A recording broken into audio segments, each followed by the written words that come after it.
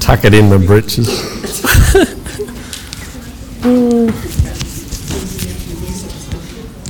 Still.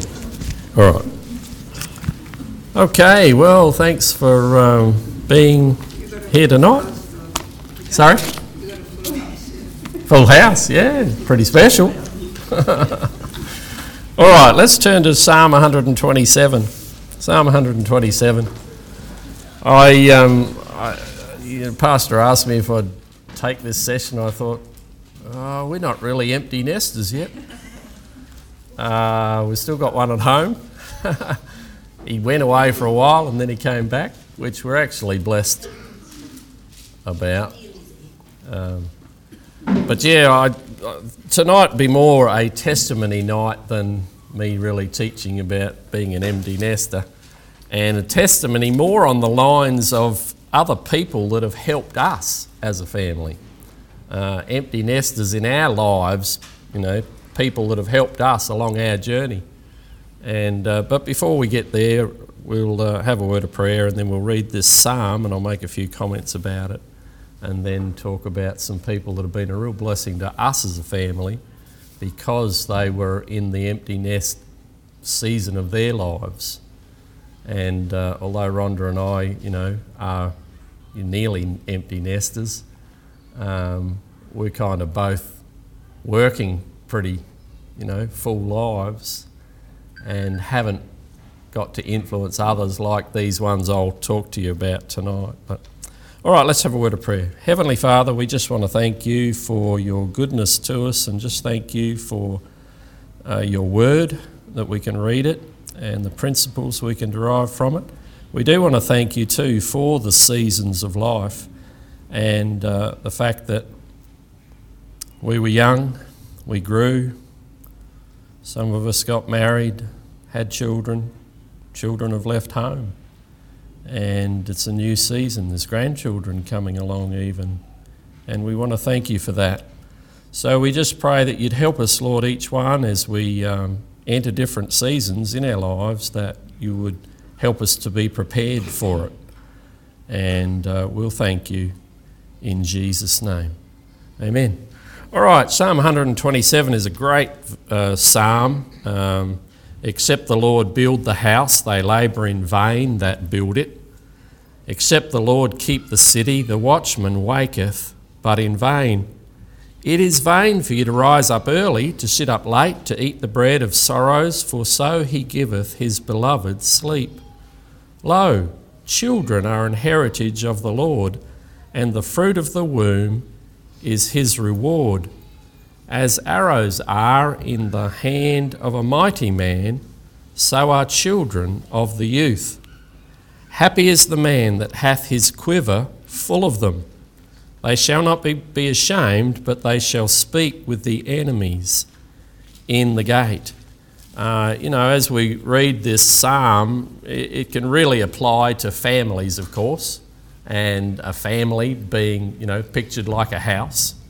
And except the Lord build our families, we, mum and dad, labour in vain that seek to build it, seek to raise our children for the Lord. We're told to train up our children in the nurture and admonition of the Lord. But really, except the Lord do it through us, we labour in vain. If we try to do it just of our own strength and say, well, I'm going to do this and I'm going to do that and I'm going to tick these boxes, have a checklist, well, you might check some lists, but you probably won't really raise a family for the Lord because you're just trying to do it as, doings, as doing something. And a lot of people do that, think that if I do things in a certain structure, my kids will never leave me. But the Bible doesn't bear that out. You look at the families in the Old Testament, Adam and Eve, the first family, their first son was a murderer. And they taught him what God had taught them after they fell, but he still murdered, didn't he? So you can't sort of say, well, if I tick these boxes, my kids will never run away from the Lord or never forsake him. We're told to train them up in the nurture and admonition of the Lord, but they get to an age, 18 plus, they leave home. You haven't got the, oversight anymore. You've got to let them go. And I think, Rhonda and I, if I just give testimony to that, I think we learnt at an early age, and we really thank the Lord for that the minute they're born, the minute a child is born, you give it back to the Lord. And we actually never took our kids to church and had them dedicated. You might say, "Oh, that's terrible, you didn't do that." We personally just got our kids the minute they were born. The first sort of half hour or hour afterwards, we were on our own, and we prayed for them right then, together, and gave them back to the Lord straight away. We started with Rachel, and we did it every one. I was there for the birth. I was privileged to be there for the birth of all our children, and we gave them individually to the Lord right at the beginning. And I'm not knocking taking them to church and praying for them. I'm not knocking that at all. That's what we did. So I'm just giving you, personal testimony of what we did. So, like I said, you can apply this psalm to, a house, a household. You can apply it to yourself individually. Except the Lord build our life, my life. I labour in vain that try and organise it myself, We can apply it to the church. We can apply it to even our nation. But, of course, we're not going there tonight. But I think it's wonderful, the aspects that you look at here in this psalm, and, you can spend time on all areas of it, The Lord in verse 1, labour in verse 2, living is a labour, isn't it? Raising our children, raising a family is a labour, and sometimes it's really hard. But then, there's rest when it comes to verse 2. It's vain for you to rise up early, to sit up late, to fret all over it. We could look at the fretting side of family life and, think, well, if I rise up really early and if I stay up late and work on everything, well, I'll get there. No, actually, the Lord wants us to have sleep, rest. He doesn't want us to fret from daylight to dark. He wants us to actually rest in Him. And that's another subject, of course, but, you could apply that to raising our family. Lo, children are an heritage of the Lord. What a blessing this is, and the fruit of the womb is His reward. As arrows in the hand of a mighty man. And then happy is the man that has his quiver full of them. When Rhonda and I got married, I'll tell a story on myself, but I don't know, did we ever actually talk about how many children we were going to have before we got married? Did we? No. You were suckered in before we sort of got there. But I had in my head that I didn't even want children for a start. And but if I was to have children, well, I certainly wasn't to have any more than 2. And in fact, it would be better if I could only have 1.87 children. Now you say, oh, you laugh at that, but I was taught that at school. I was taught that it was irresponsible to have any more than average of 87 or 1.8 or 1.7. I don't care, it doesn't matter. It's stupidity. But that's what I was taught at school. I was taught a lot of communist philosophy as well.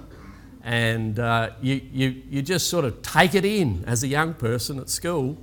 And evidently I went home one day after my second eldest brother had 3 children, and I said to him, "You're irresponsible, because we should only have 1.87 children per family." And he looked at me and he said, "Well, how are you going to work that out, boy?" And he had 3 children by this time, and he just sort of looked at me and shook his head. Anyway, you can imagine after we crossed the 2 children barrier and headed to having Lydia, our 3rd child, well, what I got from my brother, you know. And he constantly reminds me whenever I see him now, he said, "How's my irresponsible brother going?" And I look back now and I just thank the Lord that the Lord changed my thinking as we, first we got married. But even though I was saved when we got married, it was still so stuck in my psyche that I was definitely not going to have any more than 2 children. And then, well, Lydia came along after Rachel and Matthew, and then Joshua, and then Hannah, and then Caleb, and then Aaron. And, bless the Lord, he gave us 7.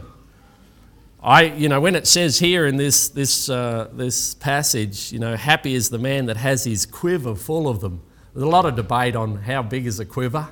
Well, I think it's just whatever quiver the Lord gives you. If he gives you 2 and you're happy with 2 and that's what you can carry, then carry a 2 quiver, or 1, or, and sometimes there's actually none, sometimes there's none for somebody. And but that's what I want to sort of get to tonight, that even if there's none, you can still be a great blessing to somebody else. You can be a great help to another family that has children, and you can become like an uncle or an auntie, a grandma or a grandpa to another family. So, we're blessed to have a quiver of 7, and you could say, well, that's the perfect family. I don't think that's the case, Whatever the Lord gives you and you can carry, you can hold that quiver, go for it, praise the Lord for it. All right, Rhonda and I were really, again, blessed in our early days of marriage in that we were in church in Adelaide for a while, and then a church in Bendigo in Victoria, and then when I went to Bible college in Melbourne, we attended a church at Ringwood there, and we were blessed in all those 3 churches to have family seminars in our churches, and we look back and thank the Lord for a lot of the stuff that we were taught in family seminars. Some of focus on the family stuff, and even though doctrinally we don't sit with them totally, they have principles out of the Word of God that are greatly helpful to us, and they helped us. And one particularly was, we were taught before we had children even, that, okay, you got seasons of life. As you have children, and then while you've got children and you're raising them, we were taught particularly to work on your own relationship, because for the day when your children aren't there. So many marriages break down at the point of the children all leaving home, and suddenly mum and dad look at each other and say, "Who are you?" Kind of forgotten to keep that relationship going. And it was the children that held us together, sort of thing.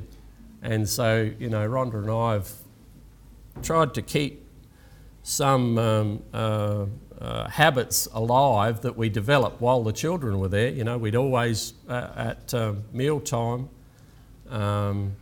read Bible and pray with the kids. And I remember, particularly out at Rockwell, when we were out there for 8 years, we, rather than just lecturing the kids, reading Bible and lecturing them, we made it a habit that they had to ask us a question about what we were reading. And that engaged a lot of discussion. And they actually, each of the kids, so when we had 7 kids, even the little fellas, we tried to encourage them to think about a question out of the passage that we read. And they came up with some weird stuff. But it gave opportunity then to converse with them and to get them thinking. And our second youngest now, even though he's not walking with the Lord now, but he still, when he comes home and talks to us, he said, I still remember those times when, you used to read Bible to us and we had to think of questions. And he said, I learnt more in those times than I ever learnt going to church. And so it's still there. We raised him in the nurture and admonition of the Lord. He's older than... Now our relationship with him has changed. It's more now of a mentor relationship, a friend relationship. We desperately try and keep the doors open, and he comes home to see us. He still wants to come and see Mum and Dad, so we really praise the Lord for that and sort of work on that. But gone are the days where we can just tell them what to do. Your relationship changes as your kids get from 18 years upwards. It has to change from being an instructor to being a mentor. The other day, Aaron was working with me. I think it was here. He came and worked with me here and at the school. And a bit after 2 o'clock, he said, Dad, I don't actually want to keep doing any. I said, well, you don't have to. You're a volunteer.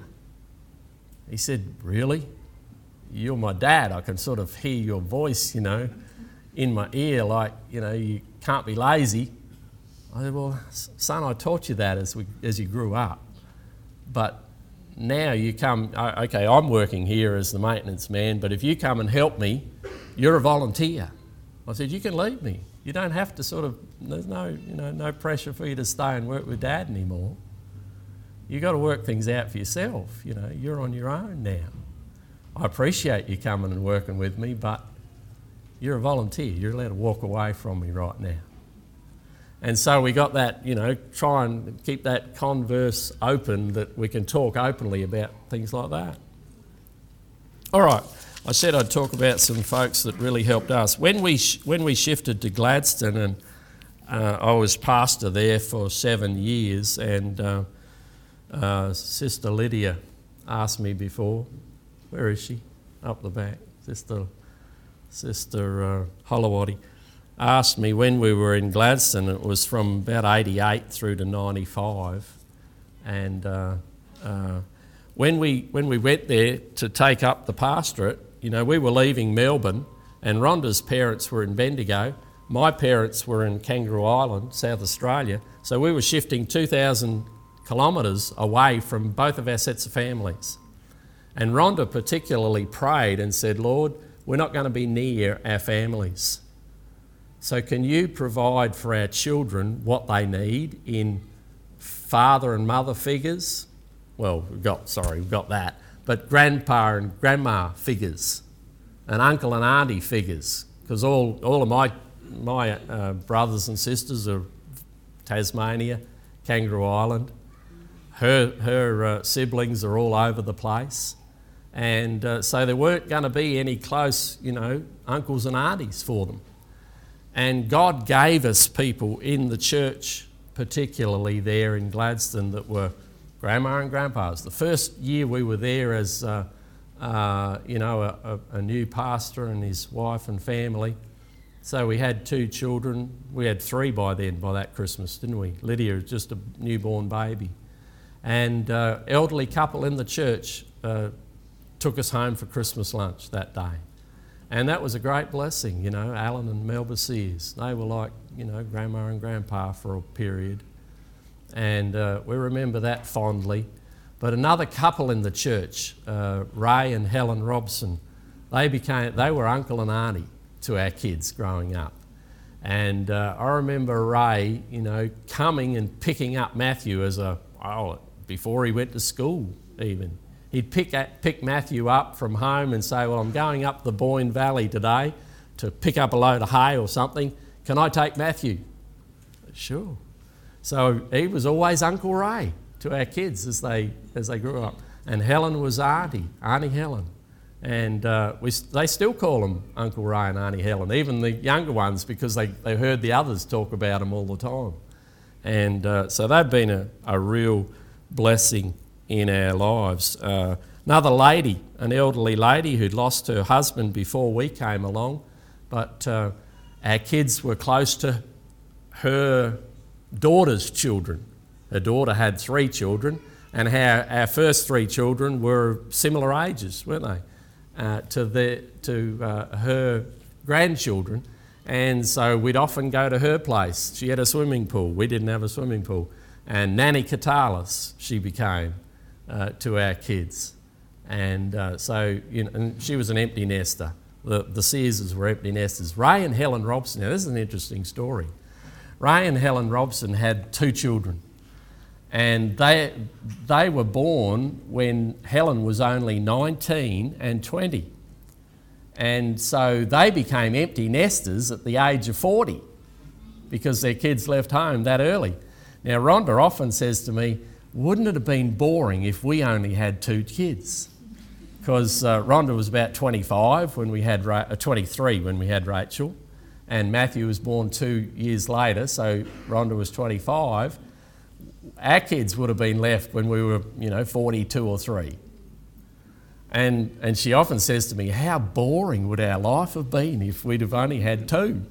Thank God he gave us more, So, we personally have been blessed to have a big family. But then where we've been, we've had, grandpas and grandma figures for our kids, and uncle and auntie figures. When we left Gladstone and we went bush, I went back shearing, and then I became a manager of a sheep station out the backside of Cunnamulla, and it was 3 hours for us to drive to Bourke then to go to church. We didn't do that for too long, but we did do it for a while. We were south of the border. That was in Queensland, just over the border. Before I took on the managing job of that station, we were south of the border on a property called Inkerman Downs, and we used to travel pretty well every Sunday into Bourke, and it was 2 hours in and 2 hours back. And a family in Bourke befriended us, and the kids again, the Buster family, the kids again called Jack Buster Grandpa Jack, and I think they called him Mrs. Buster. They didn't really call her Grandma, did they? They did call her Grandma. Anyway, we would often be on a Sunday, because they only had church in the morning, but we would often be at the Busters for the rest of the day. And their children also, which were, our ages, our kids called them uncles and aunties, Uncle Sam and Auntie Michelle, Uncle Dan and Auntie Jenny. And so we were really blessed there. Another lady in the church there in Bourke, Granny Mac, they called her. And when Rachel wanted to earn some money, we homeschooled, of course, but she was wanting to earn some money just before she got her own licence. But the Mansells in Bourke had quite a fruit growing enterprise at the time, and they said, look, Rachel can come and work at the packing shed anytime she likes. But the problem is you'll have to find somewhere for her to stay. Well, Granny Mac put her hand up straight away, and she said, well, Rachel can come and stay with me. And she was, the McIntosh family were an interesting family. There was 3 little houses on their property, the main house where Mum and Dad lived, and one that they had lived in, and some of their kids sort of slept in there. And then Granny Mac had her own little house.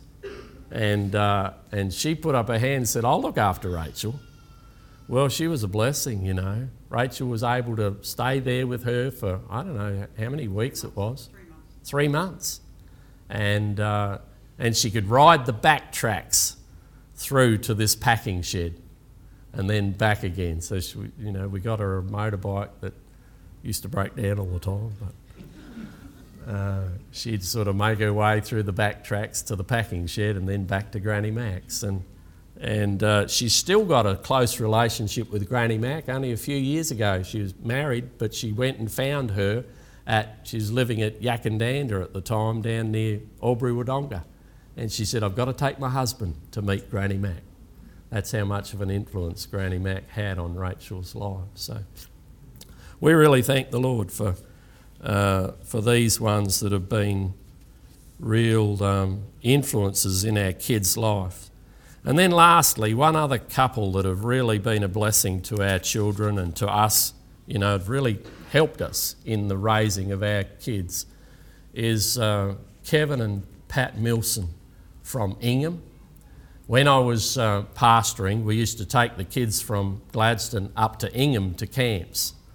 And we didn't have our own camp at the time at Gladstone, and so often Ray and I had put half a dozen kids in a couple of minivans or more and drive up to Ingham, which was 700-800 k's from Gladstone.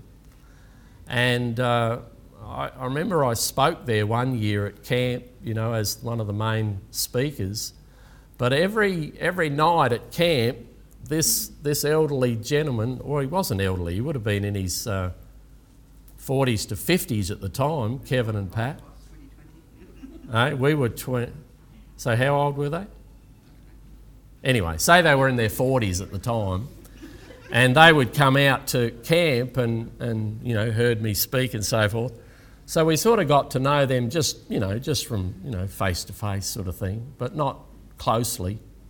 When I resigned from the pastorate, Kevin and Pat got to the point of retiring, and they started travelling, and they used to go outback a lot. And they wondered whatever happened to the Davises. What happened to, Pastor Davis, Brother Robin? And it took them ages, but they chased us down. And I don't know how long they worked on it, for years, a few years. And out of the blue one day, I got a phone call. We were living at Rockwell, and out of the blue, I got this phone call. Robin? I said, yeah. He said, you probably don't remember me, but I met you at Ingham. And I said, well, who are you? He said, Kevin Milson. I said, I remember Kevin Milson. He said, well, we're in such and such, and I can't remember where they were. They were in Burke or somewhere. And can we come and see you?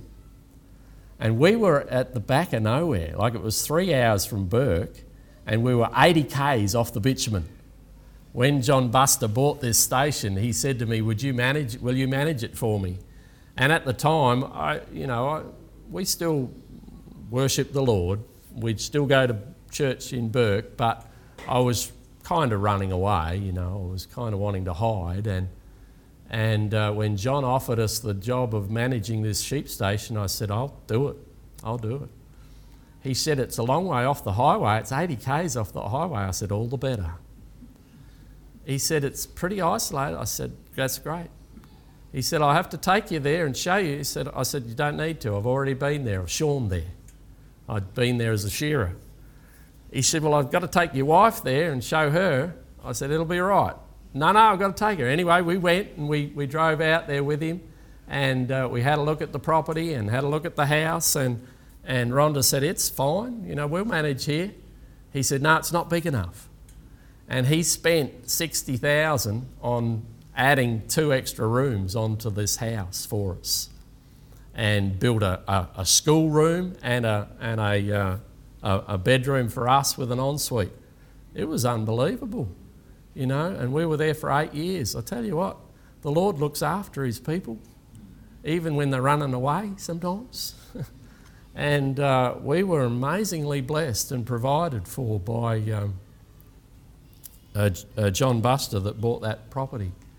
And anyway, to the Milsons. The Milsons said, can we come and see you? I said, well, we're a long way off the road. He said, we don't mind. Don't worry us. And they came out and found us.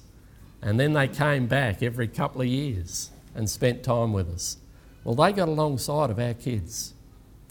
It's a bit of a sad story in a sense. They had 2 children of their own, but neither of their children have had children, so they've got no grandchildren. And they adopted our kids as grandchildren. And because our kids asked, can we call you Grandpa? Can we call you Grandma? Sure you can. Well, they really took it seriously. They'd sit our kids down and spend time, teaching them a budget, saying, you want to write down everything you spend, everything you buy, and write down exactly how much and so forth. And Kevin Milson really took it seriously. And they still pray for our kids now, as we do for theirs. But I just wanted to share those with you, that, even if perhaps, you haven't got children, or you're not quite an empty nester, or you think about how you can perhaps help somebody else.